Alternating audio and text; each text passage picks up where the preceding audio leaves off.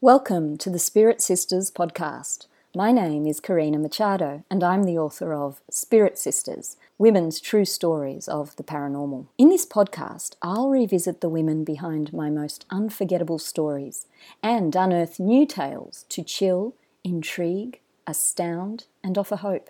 You'll hear first-hand accounts of ghostly visitors, near-death experiences, premonitions, hauntings and love more powerful than death. Whatever you believe about the afterlife, I invite you to open your minds and hearts as ordinary women reveal their extraordinary encounters.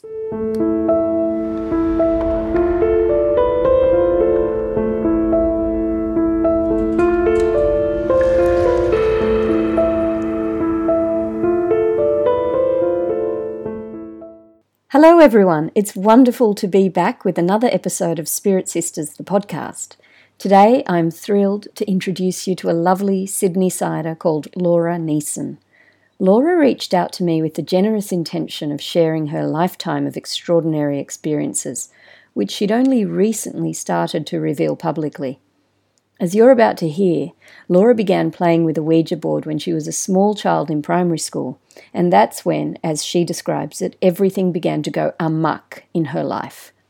The downward spiral continued for many years until two mind-blowing encounters put her back on the path to a joyous life, but it didn't happen instantly. Laura's story features religious language and imagery associated with the Catholic faith that she'd abandoned as a child and came back to in adulthood when a deep grief caused her to utter a powerful prayer from the depths of her very being. What happened next was astounding, as she tells it. But to me, Laura's story is not about religion. It's about the healing power of sharing our stories, and it's about the ways we're transformed when we decide to acknowledge our ever-present connection with a force greater than ourselves. We could call that force the creative, life-affirming power of love. On that note, I'd like to wish you and your families a safe and happy festive season. The Spirit Sisters podcast will be back after Christmas with more stories to expand mind and heart. Thank you so much for your support of the podcast this year. It's meant so much to me. So until next year or until after Christmas, here's my conversation with Laura Neeson. I really hope you enjoy it. Hello, Laura, and welcome to the Spirit Sisters podcast. Hi, Karina. Thank you for having me. It is so lovely to have you on. So at some point in the last year or so, I was listening to an American podcast called Touched by Heaven, and I heard this lovely Australian accent, and I thought, oh, what's this? And it piqued my interest. But then, of course, your absolutely amazing story piqued my interest even more. And it's a story of despair, of finding faith and hope. It's a story of a pilgrimage and an extraordinary encounter one night. And I've just never forgotten listening to that, so I can't wait for you to share this with our listeners. But interestingly, I filed away the idea to get in touch with you, and you beat me to it, Laura, which was great. It's meant to be. So when we spoke, you told me that you'd only really touched, well, that the story on the Touched by Heaven podcast was only the tip of the iceberg. So before we begin delving into all of that was underneath that iceberg and above it, just please share with our listeners a little about yourself and your life and where you are at today. Sure.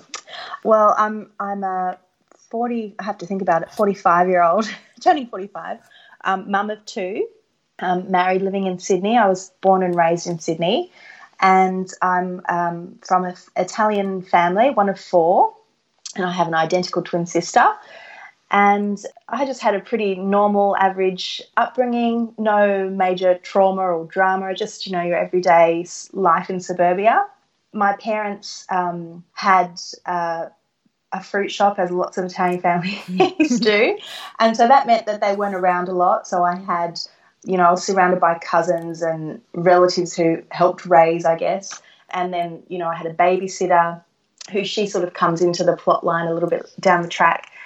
But, the major thing that happened to me as a child was just, stories of being bullied. But, I survived it, and now I'm living in Sydney and very happy. That is so lovely to hear. And I think that our listeners will be able to hear that sort of peace and happiness in your voice, it does come through. So, Laura, what you're about to share with us is something that you've only just really started revealing to others this year, as I understand it. So I'm very honoured that you're sharing it with us today. Could you please just give us an overview of what happened to you, and then we will go back and unpack it all from the time you were a little girl? Well, so like I said, when I was a teenager, or when I was a child, I had a babysitter who introduced me to this whole world of New Age concepts and ideas, and she taught me how to use a Ouija board and, opened up that whole world to me. And so that sort of set a path for me that I followed right through my teenage years. I really it went from being curious about it to seeing there's something to this, and then just, by the time I was a teenager, full steam ahead, just away from faith and down this track of New Age and Wicca and all of that sort of stuff. Went through the average, rebellion of most teenagers go through, that I rebelled against my parents. So started rebelling quite a lot and ended up, mixing with the wrong crowds and, taking party drugs and just getting involved in the whole pop scene and rave scene and all of that in Sydney. And I ended up having a teenage pregnancy, had an abortion, had this incredible divine sort of intervention where I had an apparition. Didn't really change my life very much. Things got worse. Met, the person that I thought, this person is the love of my life and I want to be with this person. Ended up having a second abortion. That fell apart, and the whole, everything that had led up to that point just sort of came crashing down on my shoulders at that point. And I just, I didn't want to live. I didn't want to have that grief and that pain that I was feeling, which wasn't only because of the breakup, it was also because of the choices I'd made about my pregnancies as well. And then something happened that completely transformed my life, and in the years since has transformed the lives of people around me as well. But intermixed through all of that, that's like a real nutshell, is all of these incredible and sometimes really scary encounters that I had that were supernatural in nature, and they kind of all, those stories sort of all interwove into this big tapestry of what happened that took me from the person I was to the person I am now. It was, you could write a book on it, I guess. Well, maybe that's something to consider. Maybe one day.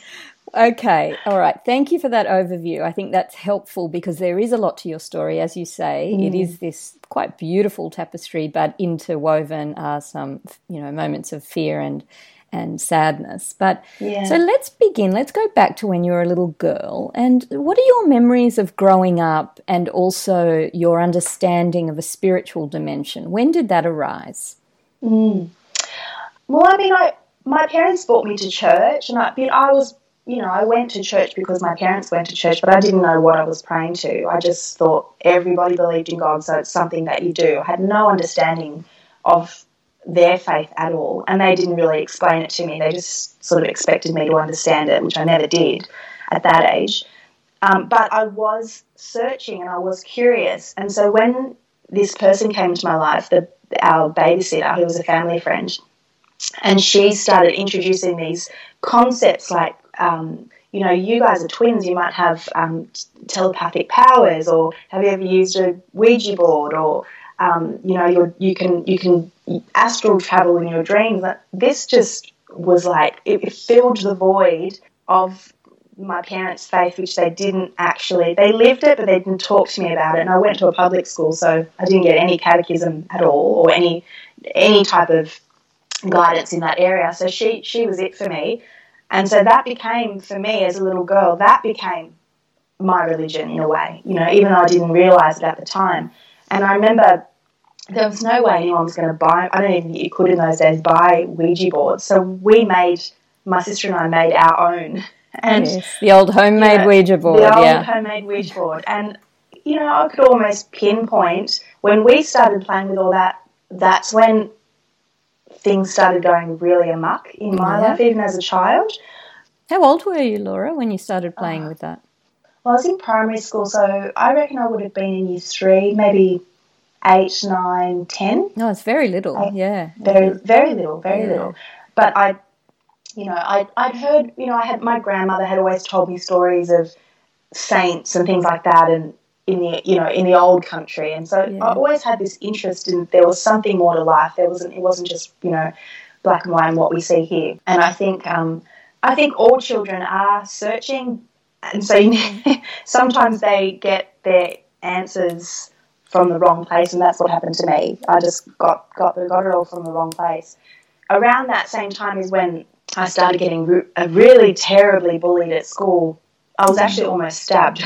And, oh my gosh, Laura, really? Yeah, it was crazy, and I could never figure out why I was a target, and my sister wasn't, or why my friend wasn't. There was never any explanation. And in those days, it was just, I think if what happened to me then happened to me today, it would be on the news. But everyone just sort of brushed it off. Yes. So I went into survival mode, and I think that pushed me deeper and deeper into that world because it was like a bit of an escape for me.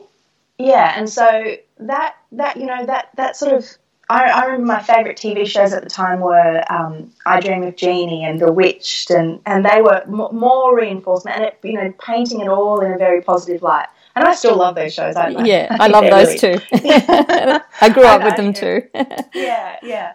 But I somehow mixed it in with the messages I was getting, and it turned into a negative thing for me. Of course, but I'm not surprised to hear that, given the pain that you were going through as well, and this great darkness really that was being thrust upon you at school with this bullying. And as a small child, I mean, what outlet do we have really to express that or to begin to even process that? So that's a lot swirling within you. I can only imagine, Laura. Yeah. And it never occurred to me that God might help me out in that situation, or that I could pray, or that, it never occurred to me. I just thought, I'm on my own and I've got to find a way to cope. Yeah. But then by the time I got to high school, that all changed, and suddenly, because I had a twin sister, we were very popular, particularly with the boys. It was just like a really cool thing to have a twin, and so it was like night and day, the experience that I had. And I, up until I was about 15, I was really enjoying school. I was enjoying the popularity. I was enjoying my friendship groups. But then I got to about 15, and I don't know what it was. I guess, we had moved from the house that I grew up in as a child to a new house, a bigger house. And from the first day that we moved into that house, my sister and I experienced, it started off very small, but we experienced really strange things, like supernatural things. Okay. And we would talk to people about it, and nobody was believing us that, that we'd heard or seen certain things. And, that was a really strange time. I remember playing hide and seek in one of the bedrooms upstairs when we first arrived. There was no furniture in the house. There was no one upstairs, and I was hiding in a cupboard, and my sister was looking all over the house for me, and I heard in the room that I was in footsteps and keys, and so I broke out of the cupboard, but there was no one in the room, and I thought, that's weird. But all these little things would happen, and you just sort of push them aside. Yes, definitely. I really relate to that. Just before you go on with that, was there any phenomena that had started happening in the old house because you'd begun to play with the Ouija board? Yeah. Oh, there was stuff there as well. Yeah. I noticed. Yeah, I remember when I was young, it wasn't all the time. Like, it wasn't the whole time we were there. Just from around the time I started playing with all of that supernatural stuff, I remember I have memories of, like, being in a bedroom and then suddenly feeling like someone was watching me, and the hair on my arms and neck would stand on end, and I would have to run out and not be able to explain why, but it just felt like suddenly there was something in the room that didn't feel good. And I remember throwing a tantrum one night in the lounge room, as you do as a kid, and stomping off into the hallway and plonking myself down, and the front door was to the right of me, and we had a driveway, and I remember seeing the outline of a black man walking towards the front door and coming to the front door and stopping and not knocking and not moving, but just standing there. It was maybe a few seconds, but it scared me to death, and I ran back inside, and I didn't tell anyone. I just went, I just saw something and I don't know what it was and I don't know how to tell anyone. I used to have experiences like that all the time, and then I just thought, it's me, it's my imagination, or, you know, nightmares, or, you know, things like that, and just sort of put it to the back of my mind. And children will do that, and children will experience a lot of stuff without sharing it. That's certainly true. And so that's the kind of stuff that was happening in the old house. But then when you moved to the new house, and even though you were in a happier state of mind, there was phenomena there as well. Yeah, so tell us a little bit about that. So you've told us about the hide and seek that happened when you moved in. Yeah. So it started off little things like that. Like we'd hear keys jingling, or I put a glass down on the table once and it just shifted across the table. And then I just thought, well, I must have done that. I must have slid it, or, you know, you rationalize these things in your head, but I know I didn't, but I'm just trying to make sense of it. And then it started escalating. So my sister, I never really saw as much as she did, but I heard a lot. But I remember her telling me that she would, from the corner of her eye, see a black shadow figure walking by, sort of like the black man that I would see as a child, but she would see it in the house in the middle of the day, and then she'd look and then think, I just imagined that.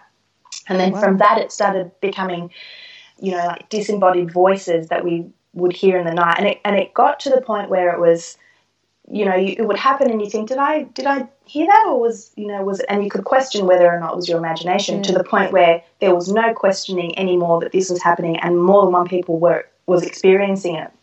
And I remember one night I was in the top, we shared a room at one point, I was in the top bunk, Mina was in the bottom bunk, and we both said at the same time, what? And I said, you called me. And she said, no, you called me. But nobody had said anything. Gosh. But I heard my voice, I heard my name being called, and she heard her name being called. And then we turned the light on and we just sit there and talk about it and relate different experiences. Last week this happened, and then I'd say, oh, something similar happened to me.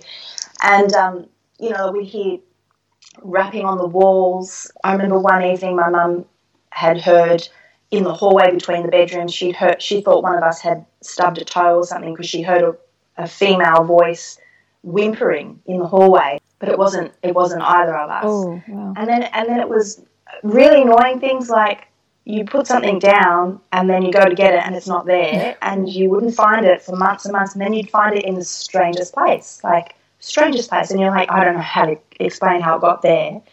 Can you remember an example of that? Yeah, like a shoe.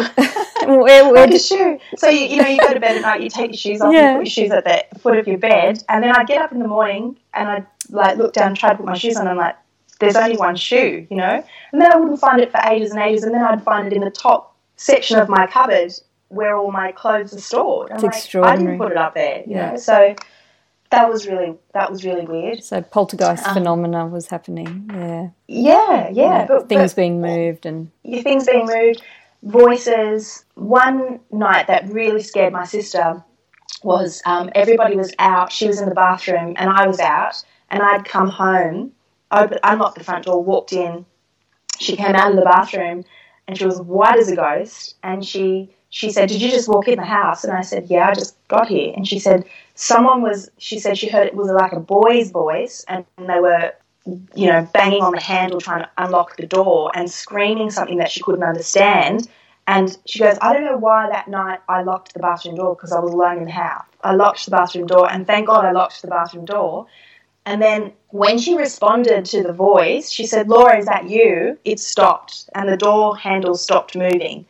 And then that's when I came into the house. So, you know, she was so, like, she was shaking. She was really frightened by that experience. But the really incredible thing is that we actually managed to capture whatever it was on film, you know, incredible. But it was our 20th birthday, and we were all in the lounge room, and the TV was behind us, but it was off. And someone took a photo of my sister and I standing in front of the birthday cake. And when we had the film developed, I was, you know, no one noticed it when we were passing the photos around, and then I got the photos and I just went, oh my God. And then I handed the photo to my sister and I said, look at the TV. And she went, oh my God, totally freaked out. There was an image, like sort of like a negative image. It wasn't colour, it looked like a negative, like the old fashioned negatives. On the inside of the screen there was a man with his face pressed up on the side against the inside of the screen and his hand against the inside of the screen, and he had his mouth open and this look of anguish on his face, like he was screaming and trying to get out of the TV. And I'm like, what's that? And then my dad was saying, oh, it's the TV's on, the TV's on. I'm like, the TV's not on, look at the lights, it's off. It was off that night, you know, trying to explain it away. Yeah. And I remember my auntie taking the photo to the developing place, because you develop photos in those days. And they were a little bit shocked, and they were saying, we don't know what the photo, it's not whatever that is was there when you took the photo. It hasn't been changed in any way. That's fascinating. So I think that photo has since disappeared, hasn't it, Laura? Yes, because I asked you about it. Yeah. Because I wanted to see it. I know. I'd love to be able to show you and be able to show it. But lots of people saw it, but then my sister took it to work, and then someone said, can I borrow one? I'll show my sister or my friend, and then she just never got it back. Right. And I've always, like, every time I go to my parents' house and, you know, you have the old baskets full of photos, and I've been looking for the negative of that night, and I can't find it anywhere. Who knows? Maybe one day when we go through everything, we'll find it and be able to. I'll give you a bell if we find it. Yeah, please do. But what strikes me as you tell that story is that was your 20th birthday, so you've had at least 5 years of this stuff going on in the house, which I can only imagine was quite unsettling. How were you processing it all at the time? At the time, you get to a point where it scares you and you can't sleep, and every night is filled with anxiety, and you think, not tonight, I hope not tonight. And then you get to a point where you realise, actually, somewhere in your mind you go, it's not hurting me, and we can probably coexist somehow. It's very strange how you do that. But I remember a night that Mina and I used to sneak out of the house quite a lot because we had strict parents. And I remember she was already out. She was waiting for me, and I was on the windowsill waiting because I thought I'd heard someone, you know, moving about the house. I thought, you know, we're going to get caught. So I was sitting on the windowsill in the dark in my bedroom, and I heard a voice in my ear from the inside of the room just go, boo. And it's like I felt the breath on my face, like it was right near my face, and I fell out of the window from the shock. Gosh. And then my sister, we were on the ground floor, it was okay. My sister was quite, you know, angry, going, you're going to wake everyone, stop. And then I told her what happened. And it sort of had this kind of like it was mischievous, you know, it was like enjoying the taunt a little bit with us. That's certainly the hallmark of this kind of haunting that's known as a poltergeist haunting. It's got that mischievous, kind of cruelly funny undercurrent. And that night that you were going out with your sister, where were you going? We were going to hang out in the cemetery. Oh, that's why I asked. Yes, we used to do that a lot. We used to hang out. We used to sneak out to go and hang out in the cemetery. What would you do there? Tell scary stories. Yeah. You know, someone would always bring alcohol and just hang out with our friends. Because the group of friends that I used to hang out with, we were, I wouldn't say goths, but, you know, borderline in that subculture, lots of dark clothes and listening to all that music. So that was the thing to do when we went out. We used to go and hang out in cemeteries. Okay, so I guess that given that and given your friend group, you were finding all of this quite sort of enticing and exciting. And definitely there is that, and that is still part of the reason why I'm so fascinated with these stories, because they have this kind of enticing quality. And now, you know, 40-something years down the track, I kind of gravitate towards the hopeful side of stories. But certainly as a little kid, I too was very much drawn into the idea of ghosts and mysteries. It is very fascinating. But I can see from what you're telling me that I guess there comes a point where the balance gets tipped. Yeah. And things begin to go awry, especially given that it seems to me from speaking to you that both you and your sister were very attuned to this other realm. And, I mean, we all have a little bit of ability, but it sounds like you and Mina had more than sort of the average, or your awareness was more expanded than perhaps a lot of us. Would you say, Laura? Oh, yeah. Absolutely, our awareness was, and our openness to, because we've been playing with it and nurturing that since we were children. So by the time we were teenagers, we had, and with all those experiences, we had enough validation to know that this is real, there is something else out there, and I want to explore it, and I'm open to whatever wants to come through. And yeah, I mean, back then it was dark. Now it still happens. It happened since the last time we spoke, which I'll tell you about later. But yes, it's not. I'll make a note. It's not dark anymore. It's different. Yeah, it's different.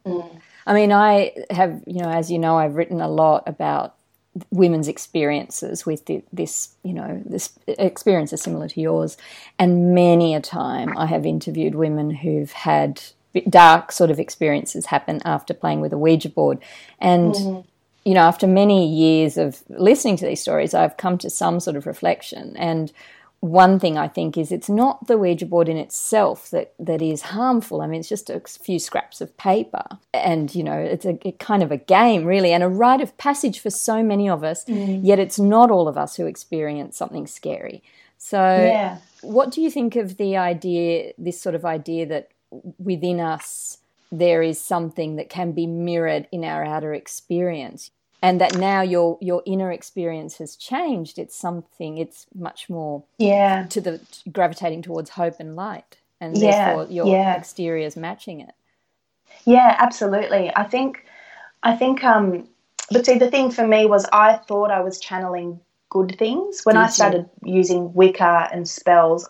I told myself I'm going to use it for good, and for love and for prosperity and a white energy, and you tell yourself that. But what I've come to realize is you don't have control of what comes through, and it's a vast. It's like you open if you open that door, you're inviting anything that wants to come in. And in my experience, it was always dark until that big intervention experience, which we're going to get to. Yeah, I love. Okay, so we're up to the age of 20. You've had this very scary photo, so now you've got tangible evidence of something very peculiar in your home. What was happening in your life outside of the home at this point? Yeah, it was a mess.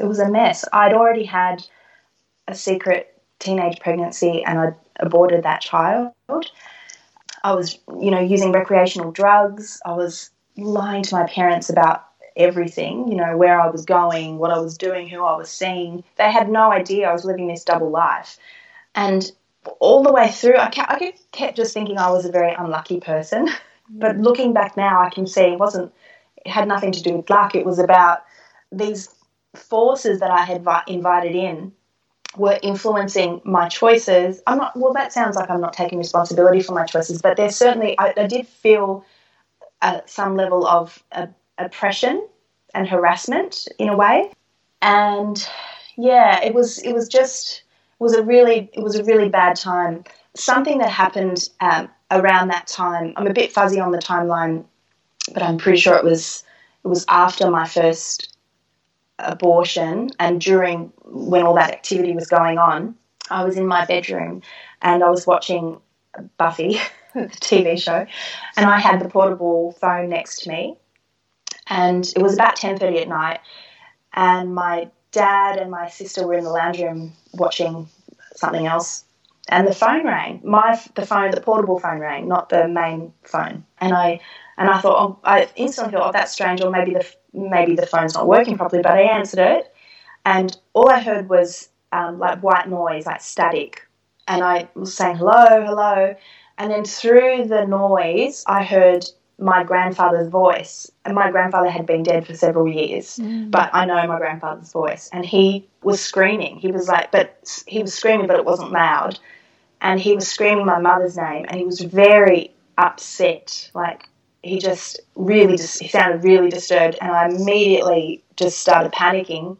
But then I was trying to ration again what was going on, and I started speaking in Italian, saying, pronto, sorry, who is this? I knew who it was, but I was trying to think maybe it's someone from Italy. And then more static, and the line went dead.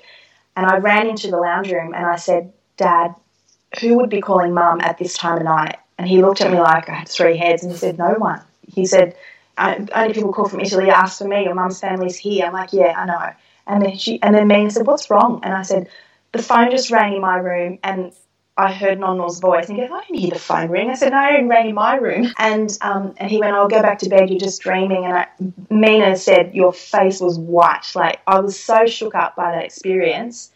And then the next day, my mum must have heard the commotion between my dad and me, the conversation we were having, and she approached me and she said, what happened last night with the phone call? Did you get a phone call?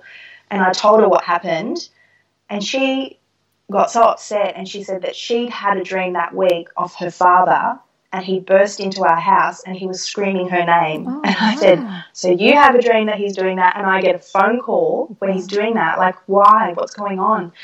And then I think deep down for me, I thought, he can see what I'm doing and he's not happy. That was a little, maybe it was guilt, I don't know. But my mum said, because she just sort of had been so busy with life, she hadn't been to the cemetery to visit him in over a year, and she hadn't been praying for him, and maybe he needs our prayers, because in our Catholic faith we have this thing about purgatory. So to her, that's how she rationalised it. I didn't know at the time if that was the case. Looking back now, I think it was. I think maybe it was even a bit of both. But yeah, that was a pretty full-on experience that happened around that time. That is amazing, Laura. So yes, so there's a sense from your telling that there was an urgency to his call. Yeah. And he was as if trying to alert your mother to your suffering, perhaps? Yeah, and the path that I was on and where it was leading, maybe I don't know, maybe he could see ahead of time. I don't know where I was leading, but yeah, he wasn't happy. He wasn't happy. And there was another episode that occurred almost like the culmination of your frightening experiences in your home. And I'm not sure whether this was before your granddad called from heaven or after, but there was a creature that you saw in your room. Yeah, that was around the same time. That's when it started going from being funny and, something that I thought was like a cool party trick I'll tell people about, to actually being really dark, really dark. And, like I felt like my life, I was so unlucky all the time. All these bad things kept happening to me. And then one morning I was asleep in my bed, and it was sort of just before I was waking up in the morning. And I don't remember what I was dreaming. I don't remember dreaming anything, but I physically felt the pressure of somebody on top of me, like on top of my chest, on top of my body, and then the physical sensation of being aroused. And it was maybe only for a few seconds that I started to feel like that. And I opened my eyes, and as I opened my eyes, I saw this, like, how do I explain it without sounding like I'm crazy? I saw, like, what looked to me like a demon sitting or crawling on my body, on top of my body. Gosh. And he had a body that looked sort of lizard-like short arms and short legs. I don't remember seeing a tail or anything, but short arms and short legs. But his face, he had the most fiendish look on his face, like he was really enjoying it. And it was like a split second and it was gone. Gosh. And I just jumped out of the bed and, it was like wiping myself down, going, what was that? I don't know what it was. I don't know. I physically saw it, but if I told someone, they might say you were dreaming, but it wasn't a dream. I physically saw it. My eyes were open. Especially when we put it into context with everything else that was going on within the home, and it's quite amazing. And you're not alone in that. I mean, I have spoken to people before. There was a lady I spoke to called Bella on my other podcast, The Ghost Files. I don't know if you listened to that one. Yeah. And did you listen to Bella's one? So she had a very similar experience with a being that looked like that to some extent, and very similar. Except hers came with this rocking of the bed, like it was shaking up and down Hollywood horror movie style. But so you're not alone in those encounters, Laura. I've certainly spoken to many women who've had similar things like that, but I cannot imagine how terrifying it must be to see that. Yeah, it was terrifying, but in the grand scheme of things of everything that was happening at that time that I was experiencing, it was just more of the same. You get a level of like a callus develops emotionally when you experience these things. Yeah. That's a good way to put it. That's a really great way to put it. So tell us, what happened next? Well, let me think. Yes, the first big intervention moment. So while all of this was going on, it was a little bit crazy, in the house, all the entity type experiences were going on. And then one night I was asleep in my bed and I felt a gold light on my eyelids, and it was like someone was shining a torch on my eyelids going, wake up, wake up. And it was there for a while, and it was starting to rouse me from my sleep, and I started thinking, is there a car in the driveway? Like, I wish that light would go away because I can't sleep. And then I eventually opened my eyes to see what the light was, and I sat up in my bed and I saw a globe of light, a ball of gold light, and it came in from the window, and it was sort of dancing around the foot of my bed, like right in front of me at the foot of my bed. And I just remember thinking, I'm dreaming, this isn't happening. And I was rubbing my eyes and punching my arm and pinching my arm and just, complete disbelief. Like, even though I'd experienced everything, this was on another level, because I was like, is it a UFO? Like, what is this? Like, what am I looking at? Wow. And then the ball stopped dancing, stopped moving around, and the light just grew bigger and bigger and bigger and bigger. And it was a beautiful light. Like, it was like the sun. I would say it was like the sun, but didn't hurt your eyes. Mm. And it got bigger and bigger and bigger and bigger. And then from inside the light, I saw a woman standing there, and I didn't recognize her at first. It was only when she didn't say anything to me, and she lifted up her right hand and just did motion for me to come to her just once or twice. Yeah. And then I realized it's the Virgin Mary. I was looking at the Virgin Mary, and she had a blue veil and a white dress, and I could see, snippets of dark hair underneath the veil. And although the ball was at the foot of my feet, her image inside the light was distant. It's not like she was like 6 foot tall in front of me on that occasion. It was distant. And as soon as she started motioning to me to come, I just got so scared. I was like terrified, and I threw myself back in the bed and with the sheets and pulled the sheets over my head. And the second I did that, it was gone. Like, the light was gone, because my whole room was lit. The whole room was lit up. The light was gone. Everything was gone. And I was left sweating and shaking and going, what was that? I couldn't believe it. And then the next day I went to my mum. I remember my mum was standing at the kitchen sink peeling potatoes, and I stood next to her and I said, Mum, can I tell you something that happened to me last night? And I told her, and she didn't even look at me, and she didn't flinch, she wasn't, no, there was no reaction. She just kept peeling the potatoes, and then she stopped and she said, Laura, every single day I pray to Our Lady for you to come back to God. Wow. And I just looked at her. It's like she knew that was going to happen to me or something. And I just looked at her and I said, stop doing that, because that was scary. I don't want to do that. I don't want to see that again. And why do you think you got so scared, sort of specifically when she started to motion for you to come closer? When she started doing that, I don't know why, but I sensed her, even though she didn't say anything and her motions were calm and graceful, I sensed her urgency. I felt like this was urgent. And the gravity of what I was seeing, it just like hit me like a ton of bricks. Mm-hmm. And then I think, maybe because people say that to me when I've told this story, but, when people see the Virgin Mary, aren't they really happy? And I said, but for me it was like a real circuit breaker, because I was in this dark place and I was surrounded by all these dark forces that, for that to come into my life at that moment, I don't know, maybe it was not only me that was terrified, maybe it was the dark forces influencing me that were terrified. I don't know. But that's very how I felt. insightful, very insightful.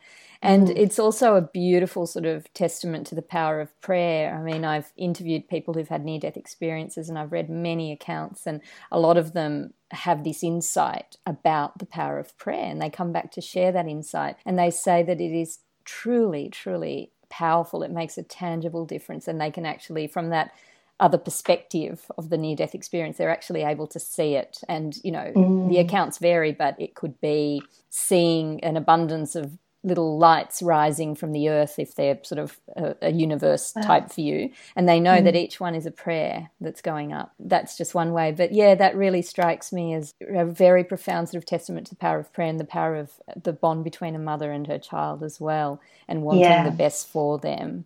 And that is, you know, that has an effect. It has an effect, that kind of love. Very beautiful. And so can you tell me do you know how sort of big the ball of light was, just for us to continue picturing it? It looked like bigger than a tennis ball, maybe like, I could show you with my hand, but I'm holding the phone. It was kind of like maybe 10 centimetres, 12 centimetres in diameter. Okay. So it wasn't, but when it was dancing, it was just a small kind of thing.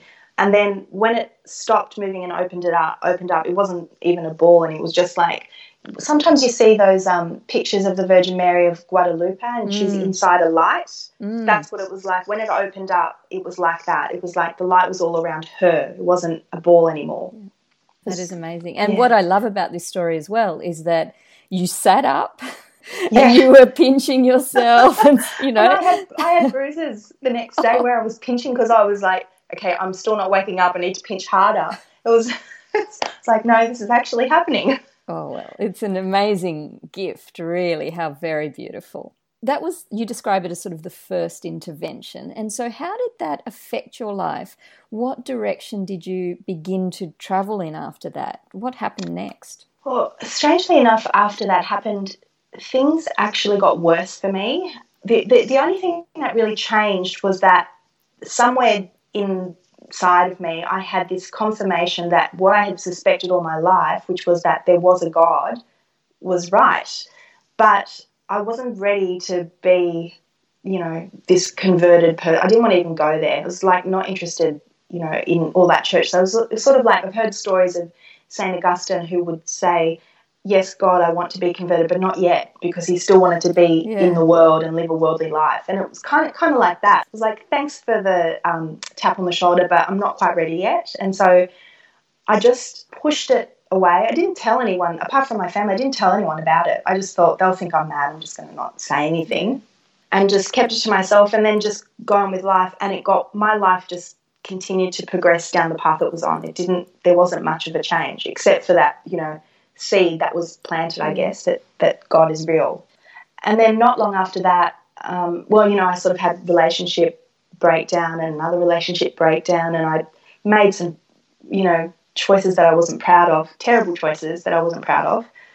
And then eventually, I wanted to be in love, you know, but I kept looking for it in all the wrong places, you know.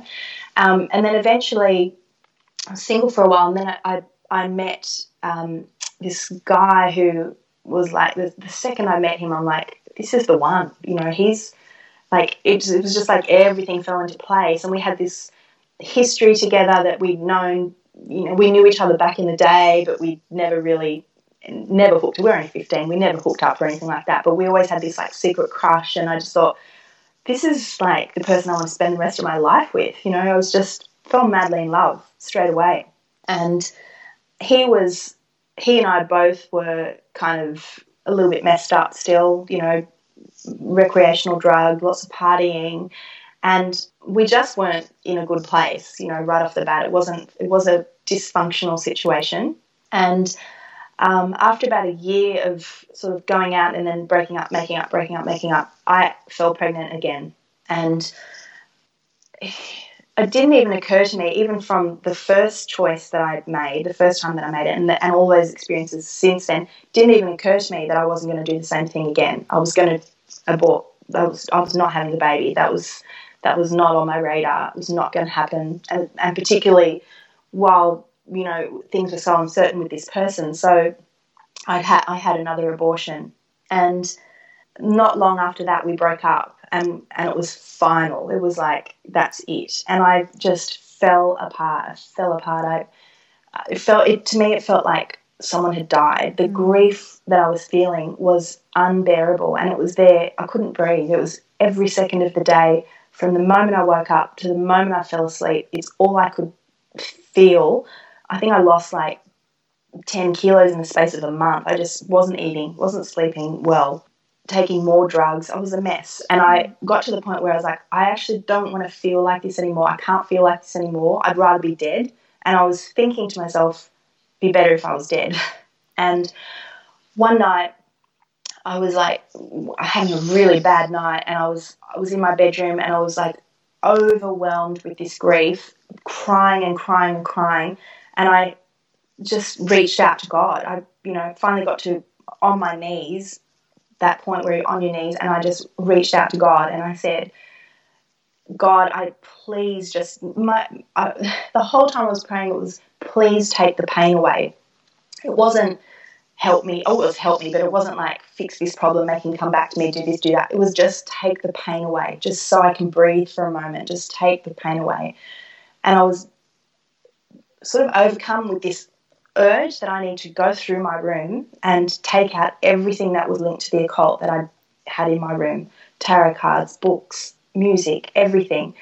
I grabbed a box, I emptied my room out that night. I was like a mad woman. I put everything in this box, I put it outside, and I sort of started to understand that all of the choices that I had made on that path, that's why I was feeling like this right now. Like, it can't go on. It has to stop. And I realised all the things I'd done wrong, and the weight of having 2 abortions, it was like crashing down on my head. It was the grief and the pain that I'd pushed down and never acknowledged or honoured was just like exploding at that moment. And I begged God to forgive me for that. I begged God to forgive me and to take the pain away. And my cat was on the bed, and she was, snuggling up, trying to comfort me. She fell asleep. And I had the urge to find a Bible, and I found the Bible, and I was clutching this Bible, praying, and I fell asleep like that. And then that night, so at some point in that night, I had that experience of light again on my eyelids. But this time the light was blue. It wasn't a gold light. It was blue. It was blue. And it roused me from my sleep. And as soon as I opened my eyes, the scene that was around me, it sort of downloaded into my consciousness in the matter of like seconds. But me telling the story takes a lot longer. I understand, yeah. Yeah. I realised that standing next to me, I looked down. First I looked at my body, and my whole body was cocooned. It looked like a cocoon of blue light, this blue light that was just surrounding me. And the feeling right off the bat was this immense, immense feeling of peace and love and deep, deep, deep, deep joy. And it's like I've talked to people, it's like, when it's a mild day and you're sitting in the sun and the sun's on your back and it feels so lovely and you just want to bask in it. Yes. It felt like that, but just multiplied by, a lot. And in the next moment, I realised that standing next to my bed with her arms outstretched over my body was the Virgin Mary.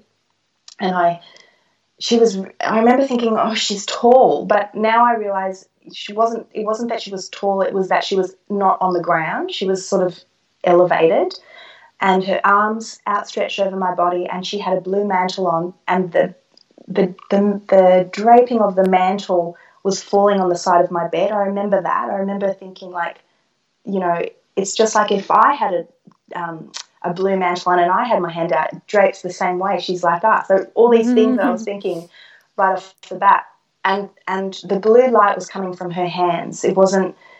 She was the conductor of this light. And as I understood that, I also then in a split second realised that Jesus was standing at the foot of my bed, and that, I don't know if I included this in the last time I told the story, but the fact that Our Lady had her arms over me was only because it was through him. Like, he was the one who was putting me in this light, but she was the one conducting the light. So the light was coming from him through her, which is why I like when I hear people say to Jesus through Mary, because to me that's like, yes, like that's what I experienced, but the other way around. Yeah. And the way he looked, I remember thinking, he's really tall. He was really tall. He looked really tall. but he wasn't. I didn't see him as Christ, like with a white gown or anything. I saw him as Christ crucified. He had wounds on his body, and he was naked. And I remember thinking the first thing I thought about him was he's naked except for a cloth on his groin area, which is, I guess, how he would have looked on the cross. I don't know, but he was naked. And when I said naked to myself, I felt like he was shamed. I felt how much he was shamed on the cross in his passion, and immediately I understood, there were no words spoken, but I immediately understood from him that he took my sins on the cross, that it was my sins, that I don't have to feel the guilt because he's already paid for my sin. That's kind of like, that's the message that I was getting from him. But also then I had the guilt of that my sins did that to him. And interestingly, I couldn't see his face. I could only see him from the chest down, but I knew that his face was there. I knew his face was there, and I knew he was looking down, but I couldn't see his face. So, and it's a very tricky thing to explain. And then I started just thanking them, and I started saying, thank you so much. You're real. You heard my prayer. You're in my room, in this little suburb in Sydney, in my room, both of you. And there are people out in the world who are being killed and tortured, and they don't have any food, and their situation is so much worse than mine, but you're here answering my prayer. And I felt that it felt like they loved me and there was nobody else in the world. That's how much love there was. Laura, I'm just going to pause you because as you're talking, and I'm not filming, but there's like this lovely kind of blue light around you. Oh my God. So I'm just going to take a photo. Really, I don't know if I'll be able to grasp it, but it's sort of coming and going. And I only record the audio. So anyway, do you know what? Yeah, go on. Do you know what Trapper Jack said to me when he was talking to me? Because, he's blind. Yes. But he said when people talk to him, he sees colours.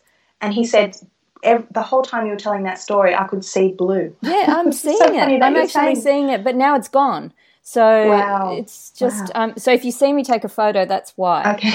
So just sorry, continue. Isn't that interesting? It's just so beautiful, that story, because I mean it makes so much sense that you would see him in his deepest suffering, given that that's what you were going through. So there's this beautiful sense of empathy, but obviously more than that, that's in this experience. And I love how you were so cognizant of so much throughout this whole extraordinary experience, and you're even reflecting on your great good fortune to be able to see them while others, and I think that's really amazing. Yeah, it was amazing. It was like, when you're a kid and you have like this celebrity that you completely idolize, and then you meet them in real life. It's kind of like Jesus and Mary. Like, I've heard all about you. You're here. And it was the strangest feeling that I was feeling. But the funny thing was when I was going through that my cat was on the bed.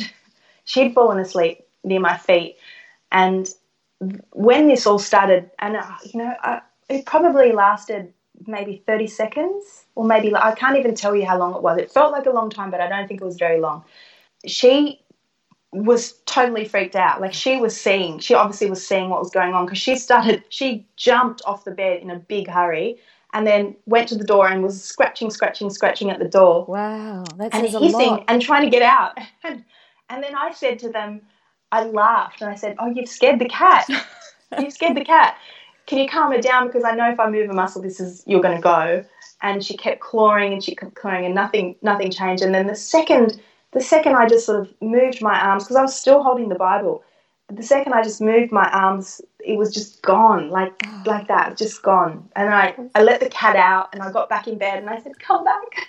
Oh, and they didn't come back, but I was left with this feeling of the deepest sense of joy. And that prayer that I had prayed, which was, "Please take this pain away," was answered, because I didn't have that, that feeling of grief that was engulfing every moment. It was gone. I just felt so loved. And then, the next day I told my sister, my twin sister, what had happened to me. And she said to me, "Oh my gosh, you have to go to Medjugorje. You have to go to Medjugorje. I've been dreaming about this." And you just need to go. And she gave me this book called The Message, and there was a picture on the book. This place in Medjugorje, your listeners might be able to Google it, but there's a place in Medjugorje where Our Lady has been appearing to these children. They were children at the time, for all this, since 1981, with messages, and all these amazing conversions have happened and healings. And she just said to me, "You've got to go there. I've never heard of this place before in my life." But she gave me this book, and the cover of the book was a photograph of the Virgin Mary that someone took during the apparition. They took a photograph of the space where the children were looking. So they couldn't see anything, but they just took a photo of the space where they were looking. And when they developed the photo, the Virgin Mary's face appeared on the cover in the photo, and he put that photo on the cover of his book. And when she handed the book to me, I looked at the photo and I just looked at her and went, "That's her, that's her, that's her." I was like, "That's her." I look for every time I see a statue of Our Lady or a picture online, or it's like I'm searching and searching and searching to find something that looks like what I saw, and I can't. Like the beauty is unmatched, and it leaves you feeling like it's not her. It leaves you feeling like a sense of, I can't even explain it. Like I've been looking for years to buy a statue of Our Lady, and I haven't bought one because I haven't found one that matches her beauty, that even comes close. So I don't have one. Laura, you might have noticed I've taken a few photos. You're now surrounded by all these colours, and I will share them with you. And maybe we'll see if we share them with our listeners as well. But I'll take it. Yeah, it's just like you won't be able to believe it when I show you. Yeah, it's quite extraordinary. Yeah, great. It's like a halo of colours. So I'm quite distracted. Beautiful. I'm just staring at them behind you. It's quite strange. That's amazing. So okay. So if we can so it shares some similarities with your earlier experience of seeing the light, in that you were so aware and cognizant. But were you just some practical points? Were you still lying down, or had you? Yes. You were still lying down, and were you still sensing yourself sort of in a cocoon? Yeah, the whole time I was in a cocoon, and I knew that if I moved, it would go. I just knew that. I don't know how I knew that, but I knew. So I just was as still as I could be while this whole thing was happening, and yeah. I've tried to draw the scene, and I can't quite capture it, but it's kind of quite. Maybe I can email you a picture to sort of explain. Yes, please. Yeah. That's beautiful. Yeah. And I've heard that before too. Well, not in a sort of a mystical experience of that nature, but I remember interviewing a lovely woman whose two little girls died tragically in a car accident, and they came to visit her, and she knew that if she moved, they would disappear. But it was all so real up until that point. But she knew, if I move, if I blink, if I even blink, they will disappear. And that is what happened. But before she had the urge to blink, and she fought it, she had this beautiful experience of being able to hold them. And that experience really healed her, in the same way that this experience puts you on a path to healing. Mm-hmm. It sure did. It sure did. It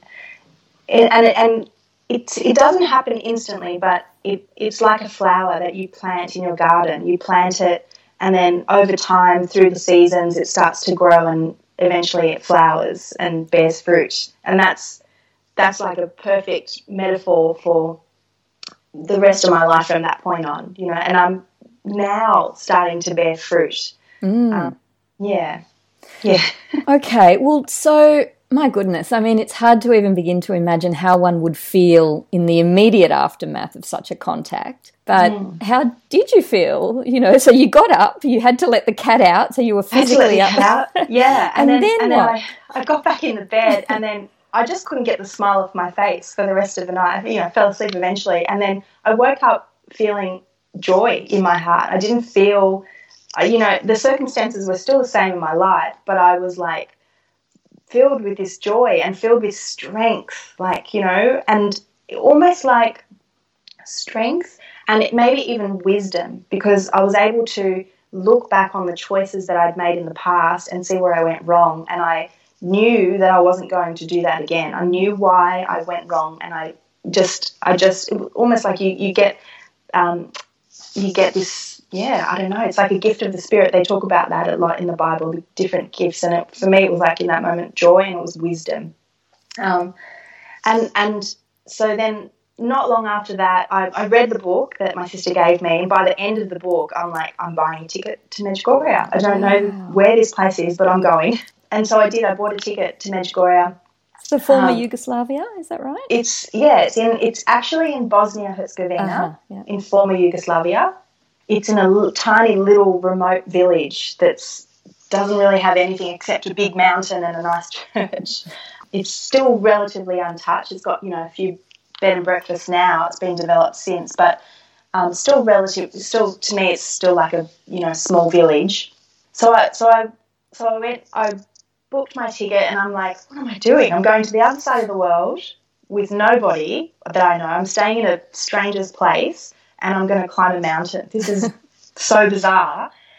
And I would waver in my decision every now and then. I'd go, maybe I can't afford it. And then I'd, that obstacle would be knocked down. And then I'd have another doubt. Maybe, I won't be able to get the time off work. And then, so it was like every time I had a doubt, it was sorted for me, I remember before I left, one particular moment where I was umming and ahhing about whether I would go, I had this dream. It was like a dream that lasted all night long, and it wasn't like I wasn't seeing anything in the dream. I was just talking, and I was talking to God, and in a place where I couldn't see anything. It was like just a grey space, but I could hear His voice, and He was the one doing the talking. It wasn't so much me, and it was like it took Him all night to explain something to me, and I don't remember what He was explaining to me. But by the time it got to the morning, and I remember His voice was like this big booming voice. And by the morning, I remember the only thing that I said back to Him was, okay, I understand, I'm coming. And then I made a joke, and He laughed, and I thought, God's got a sense of humour. That's amazing. And so I woke up, and every doubt that I had was gone. And I'm like, I'm going to this place. And so when I got there, it was incredible. It was kind of like I had, the story of the Ghost of Christmas Past, where the guy had this guide who was taking him on a different journey every night. Yes. It's kind of like that. And I had this. So when I got there, I climbed one of the first things I did was I climbed this giant mountain. And on the top of the mountain, there's this cross that was built in 1933, and under this concrete cross is a relic of the real cross that St. Helena brought from Jerusalem centuries ago, and they built this cross. There's quite an interesting story behind that too. Built this cross. There's no electricity on this mountain. It's just like this remote. There's nothing except this cross. Got to the top of the mountain. I separated from my group, and I sat down, and I said, all right, God, you got me here. I'm here. And we just had this conversation, and I said to Him, I know what you wanted. You wanted me to get off that path and, trust you, and I'm here because I trust you, and now I'm going to tell you what I want. And I just was talking to Him like He was anyone, and I said, I want to be with that person that I broke up with. I want to be married. I want it to be, I'm giving you something that's broken. I want you to take it and make it wholesome. I want a family. I don't want drugs. I don't want partying. I want a husband who is a great father and who is faithful, and I want everything. I want everything. And if you can't give me that with this person, if you know that's not for me, then take it all away from me and show me what you want, and I'll have what you want. Mm. So it's kind of like, this is what I'm telling you what I want, but in the end, if that's not what you want for me, I'll do what you want. And then I kind of said, okay, deal. And I climbed back down the mountain. And that night I had this dream. This was the first of a series of these dreams that I had. And I dreamt that there was a man. I was kind of like in this room, again, like it's sort of like a grey room, like a limbo, like nowhere. And there was a man walking towards me. I couldn't see his face because he was wearing a hat, like a baseball cap, and he was looking down, and he had the hand of a little child, and they were walking towards me. And it was a little boy, and he had like beautiful blonde hair, and he was wearing a nappy. So he would have been about, maybe 18 months, between 12 and 18 months, and walking towards me. And I looked down at the child and I immediately recognised that child was my son. And it was my son from the person that I'd broken up with. Even though we didn't have a child, it was mine and his child in the future. So not the child that I had aborted. It was a child in the future that was coming. Wow. And I understood all of that. And I looked down at him and I immediately felt like this love that I'd never felt before, the way a mother loves. And I picked him up and I held him, and I held him so tight. And I remember saying, I knew he couldn't stay with me, but I remember saying, I'm so happy to meet you, and I can't wait to see you, and I'm going to have a name picked out for you. And then I had to put him down, and I watched him walk away. And then I understood that what I asked for on the mountain, that's what it was going to be. It was going to be what I asked for. You have such a direct connection, a hotline to heaven, you put it out there, and then that very night. It's so amazing. In that instance, yeah, it's not always like that. It's not. Sometimes you think it's falling on deaf ears, but I think we all do. We just have to trust that he's listening. Very good point. Very good point. So the first night was an amazing dream, a really happy dream. The second night was, again, the same guide. I just dreamt that I was like suddenly plonked into this place, just a darkness, like just completely darkness that it was just, if you've ever been to the Jenolan Caves and you've gone where they turn the lights out, it was like that kind of darkness, like thick darkness. And I was like, what am I doing here? Where am I? And as I was looking around, I started to become aware of other people in this space, and they were all of them in agony. Like, there was a woman on the ground rocking backward and forward, not aware of anybody else in the space except her, but she was like really upset. And there was a guy sort of walking around in circles and, tearing at his hair. He was very upset. And I started to realise this is not a good place. Like, I understood immediately, downloaded information again.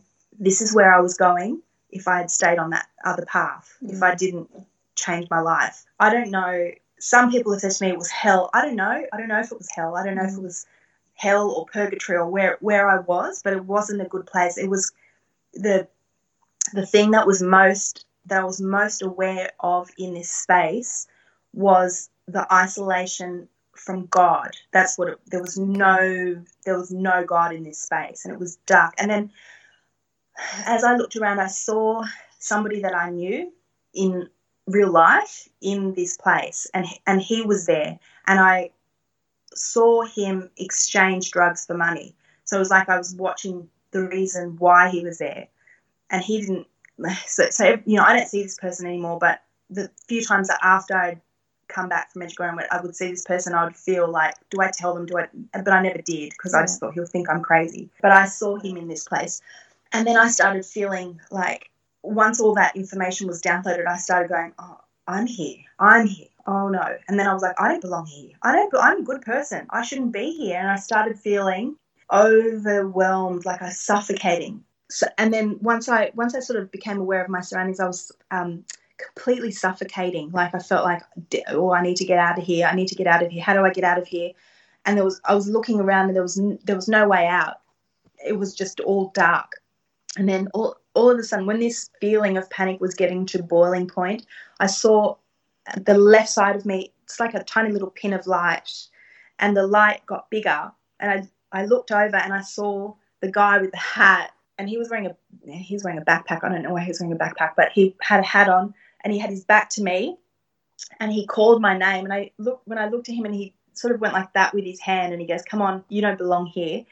And I was like, oh, thank God, and I was relieved. And then as soon as he said that, I was whisked out, and I was awake. And it was like, my heart was racing, and I was thinking, okay, all right, that was not a good place. Thank God I didn't, stay there. it was like I was they were like teaching moments almost. Yes. Yeah. And actually, just to backtrack a little bit, in the weeks before I had left to go to Medjugorje, tying back to the phone call that I had with my grandfather the first time. Yes. You said before he was calling from heaven, but I actually don't think he was in heaven. I think he was in some sort of purgatorial state. I don't think he was in hell by any means, but I don't think he had reached heaven yet.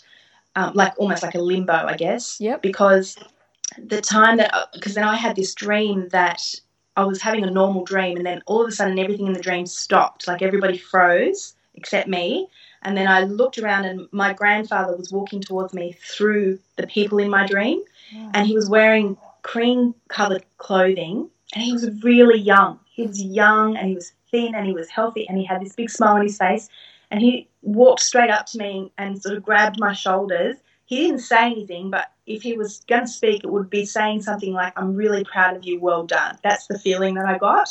I understood straight away that he was going somewhere that he was really happy about. So I'm in my mind, I'm putting together that he hadn't reached heaven yet. He was in that limbo state, and that I don't know if it was because of the pilgrimage that I was going to make, as maybe that was when we pray for souls in purgatory in the Catholic faith, we believe that those prayers can help them get to heaven faster. And when you make a big sacrifice like a pilgrimage, that, if you have people in your family tree who are still in purgatory, that can help them as well. So it's an interesting theology. I'm fascinated by that, and it's so interesting you mentioned that, because it's got sort of echoes of this idea of intergenerational trauma, and the idea that when we do our own personal healing, we're able to somehow, on some quantum level, or because time is outside of these experiences, that we can heal them as well. And your story has echoes of that, because there's a sense that your grandfather was letting you know that the work you were doing was helping him. Yeah, that's what it felt like. That's what it felt like. And I felt really happy. I was like, he's proud of me, So that was quite interesting anyway, just to interject back and forward about dreams. I'm just trying to remember another dream that I had when I was there. I had the most, like, the experiences that I had. So it wasn't just dreams when I was there. It was also real life things that happened during the day. So something that happens there quite a lot, some sort of phenomena that people report, millions of people report on, is that they see the sun spinning in the sky. I've read about that. Colours and and there's been similar reports at different apparition sites of things like that happening.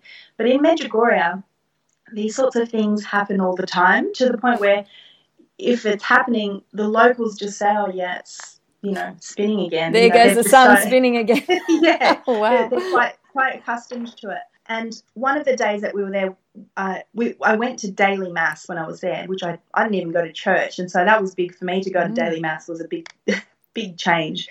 And I'd come out of the mass one morning, and I looked up at the mountain at that cross, and I was just staring at it, and it was just the white concrete cross. And then a cloud went in front of it, and when the cloud moved away, it wasn't a white concrete cross anymore. It was a tall, skinny wooden cross, and it was pulsating. It was spinning and pulsating. And there was a lady standing next to me, and she said, "Are you seeing that?" And I said, "Yeah, I'm seeing that." And so I was like, "Okay, we're both seeing this." Wow. This was in 2005, so it wasn't iPhone time. If it was, I'd have it on camera. But and then the cloud would move. It did it a couple of times, move back and forward, and each time it was either the white pulsating spinning cross, or it would go back and it was the tall, skinny wooden cross, and it was spinning and pulsating. It was the most incredible thing that I've ever seen, and I can't explain it, except to say someone might, if I'm telling someone who's skeptical, they might say you just had a hallucination. There's no way to describe what happened. But the woman that you were standing next to also had the hallucination. Yeah, if exactly. That's the case. Exactly. And we were both very okay, like just, checking in. Are you seeing it? Yeah, I'm seeing it. Okay. And we didn't tell anyone. We just sort of took that away, that beautiful experience away, and just, just kept it to ourselves. Like, wow, that was really special. It is extraordinary with these sort of, and as you're speaking, there is this term that's coming to my head, mystical, like you're like a modern day mystic, when I think of, Julian of Norwich or mystics, or you mentioned St. Augustine earlier, like your experiences have similarities with those incredible people and what they've reported. But it's almost humorous that we do just, look, we've seen this, and then we just go on, okay, lunch. There is an element of that, which I guess is not anything bad, But even in a very small way, as you're talking, the room has now gone back to how it was, but there were what started as blue lights went into sort of a rainbow aura, and I did get that on a couple of photos. And then the line dropped out and you came back, and then it was just very small sort of like fireflies around you, just little dots of light. And I didn't catch that. And little just white lights. So, and then, I will hang up with you today, and then I'll go and make my cup of tea and move on to the next thing. But I'm in the moment as it's happening. I'm very honoured to be able to see it. Oh, wow. I wish I could see what you're seeing. That's lovely. Thank you. It's really nice. Okay, so back to your pilgrimage. So you're having this experience, and your grandfather seems to sort of be an integral part of it in a way, and you're both connected in a way as well. So it would be interesting to know, I mean, that's not for now, obviously, because we'll take us off in another direction, but he had suffering that he'd gone through probably prior to his death, and he died with some unhealed pain, unacknowledged pain. From what you're telling me, that's just what I'm sensing. So it's just fascinating to me that the bonds of love and family extend beyond the grave, and that we can continue to help them as they can help us. Absolutely. And also to know that even though they're gone, they're still present in our lives, and they're still looking out for us, and they're still, worried if we don't do the right thing, there are lots of times where I talk to him, when I'm praying, I'll say to him something, or say something to my grandmother, but they're listening. They're definitely listening. Yeah. And I love that idea, because it's just, such a companionship, such an idea that's full of companionship. Okay, so you've told us a lot about the pilgrimage. So how long was your pilgrimage, Laura? 10 days. 10 days. Okay, and you were having these astounding experiences. And how are you feeling throughout all of this? Oh, I knew that something extraordinary was happening to me. I knew that I wasn't in control of it, that it felt like I was on a ride, that somebody higher than me had the steering wheel, and I was just being taken along for the ride, when I was there, I went to confession or reconciliation for the first time in, since I was a school kid. I just didn't do that. And I went and I confessed all the things that I could remember, so the abortions, the taking all the things that I could remember consciously. And one of the nights that I was there, I dreamed. It wasn't a perfect confession. It wasn't complete. It was I'd imagine that few are. Oh, yeah, exactly. True, that's true. But for me, I'd left out a lot of big things that in the moment I couldn't remember. I should have gone with the list, but I didn't. And one of the nights that after this happened, I had a dream that I was at my parents' house, and my family were carrying this statue on their shoulders of Our Lady of Sorrows. And Our Lady of Sorrows, there's a beautiful statue of her. It's with the daggers in the heart. It's at this church in Marrickville, and we used to go there every Easter, and it was where I was baptised. And this statue was giant. It's like 7 feet tall at least, just beautiful statue. And my family were carrying it out of the house in a procession. And I remember standing in the driveway, and I was thinking, when is this going to be over? This is so boring, gosh. And, just completely dismissing this whole thing. And when I looked up at the statue, she looked down at me. So for a brief moment, she came to life, and she looked in my dream, and she looked down at me. And the look in her eye when she looked at me was like really stern, like really stern, and you haven't been honest. Like it was like I felt like like she could see through me, And in that moment, I became so acutely aware of the state of my soul when I was on that path that the shame was overwhelming, and I fell on my knees. And again, I was saying, I'm so sorry, please, please, please forgive me. I don't want to be that person. And I just remembered everything that I'd forgotten. And it was like if God was looking at me when I was that person, what he would have seen. And it was ugly. It was awful. It was dirty. It was, it wasn't, I was ashamed of it.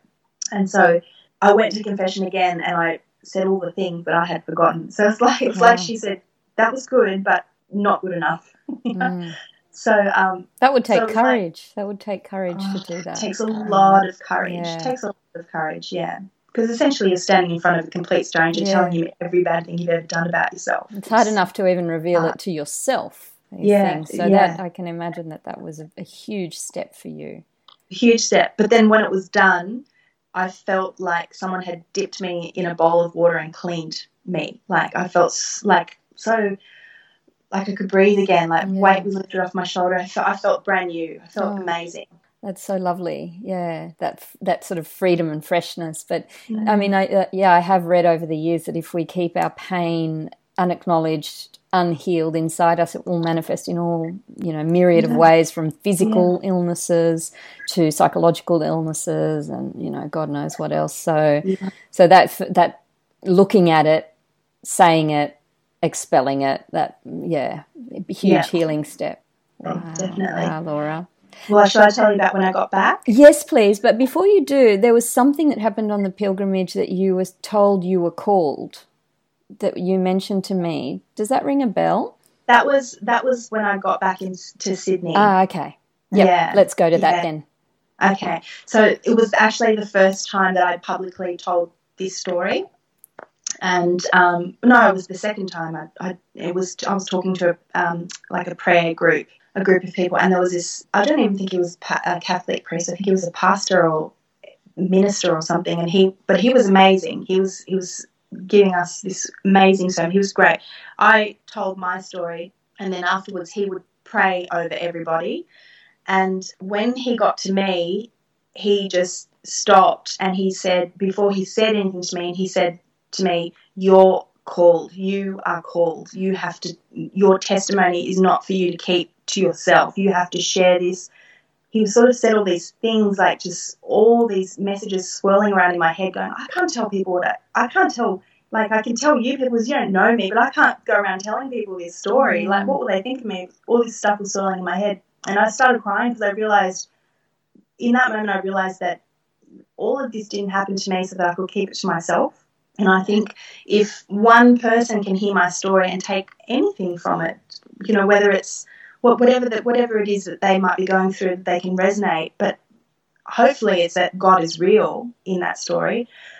Then I need to share it, and I have to just bear the shame and the guilt of telling the story and just tell it, because it can, at least I know one person who's come to me and told me that it's changed everything for them hearing my story. So. Well, it's a great honour for me to hear it here and to share it with our listeners on the Spirit Sisters podcast. And certainly I am a big believer in the healing power of sharing our stories, and that's why I have 2 podcasts to share these kinds of experiences. But I'm not going to let you go without asking you about, well, first of all, there is that little teaser that you mentioned at the beginning that you've had an experience since we last spoke. But before that, there was a beautiful story you shared with me, Laura, about, again, your connection with the spirit world, and it had to do with sensing your brother-in-law's spirit in a dream, and he came to you with a very powerful message. Yes, yeah. When was that, please? Yeah.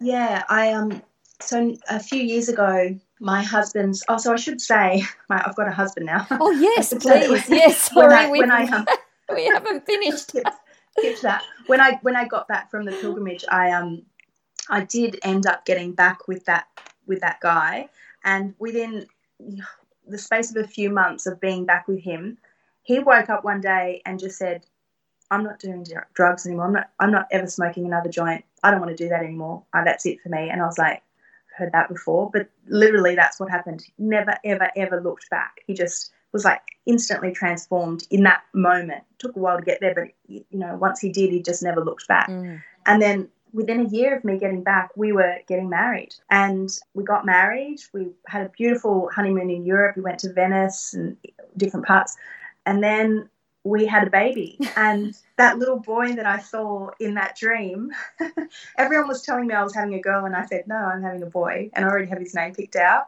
And sure enough, I had a little boy, beautiful blonde hair. It was the child that I saw in my dream. It was such a, when the moment he was born, I was like looking at everything going, gosh, God keeps his word. He really does keep his word. So how amazing. I cannot imagine how you felt in that moment when you looked at him. oh, just the joy. And even now when I look at him, it's, yes. you know, he's both my children are apples of my eye. So my husband's sister a few years ago was her partner. They weren't married at the time. Her partner was diagnosed with lung cancer at 46, and they had just had a little boy. They had a 4-year-old little girl, and they had just had a little boy. And within 9 months, the cancer was so aggressive, and he died. Within 9 months, he was gone, and it was devastating. It was such a devastating time for everybody, but particularly for Rachel. But she never, she's so gracious and strong, and I never saw her cry. I never saw her. There was no pity parties. She just picked herself up. She had kids to look after. She got on with her life. She's given them an incredible life. But she carried on for them. She smiled. She went back to work. She's incredible. I don't know where she gets that strength from. And then one night I had a dream, and it was sort of like when my grandfather came in my dream, that I was just having these regular dreams, rolling into another one, rolling into another. And in all of those dreams, I was aware that my brother-in-law was standing in the corner, just sort of watching. And eventually I stopped the dream and I looked at him and I said, "What are you doing, Nick? What are you doing in my dream?" And he stepped forward and he said, "Tell Rachel I'm always with her." And that was it. And I was like, okay. And then I woke up and I thought, I can't tell Rachel that. I can't bring up Nick. She's doing so well. I don't want to upset her. So I didn't say anything. I just kept it to myself. I think I told my husband, but I just kept it to myself.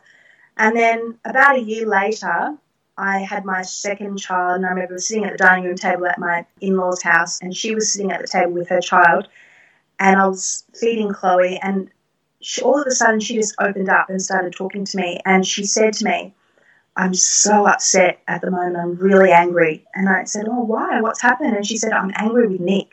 And that was her partner who had died. And I said, "Why?"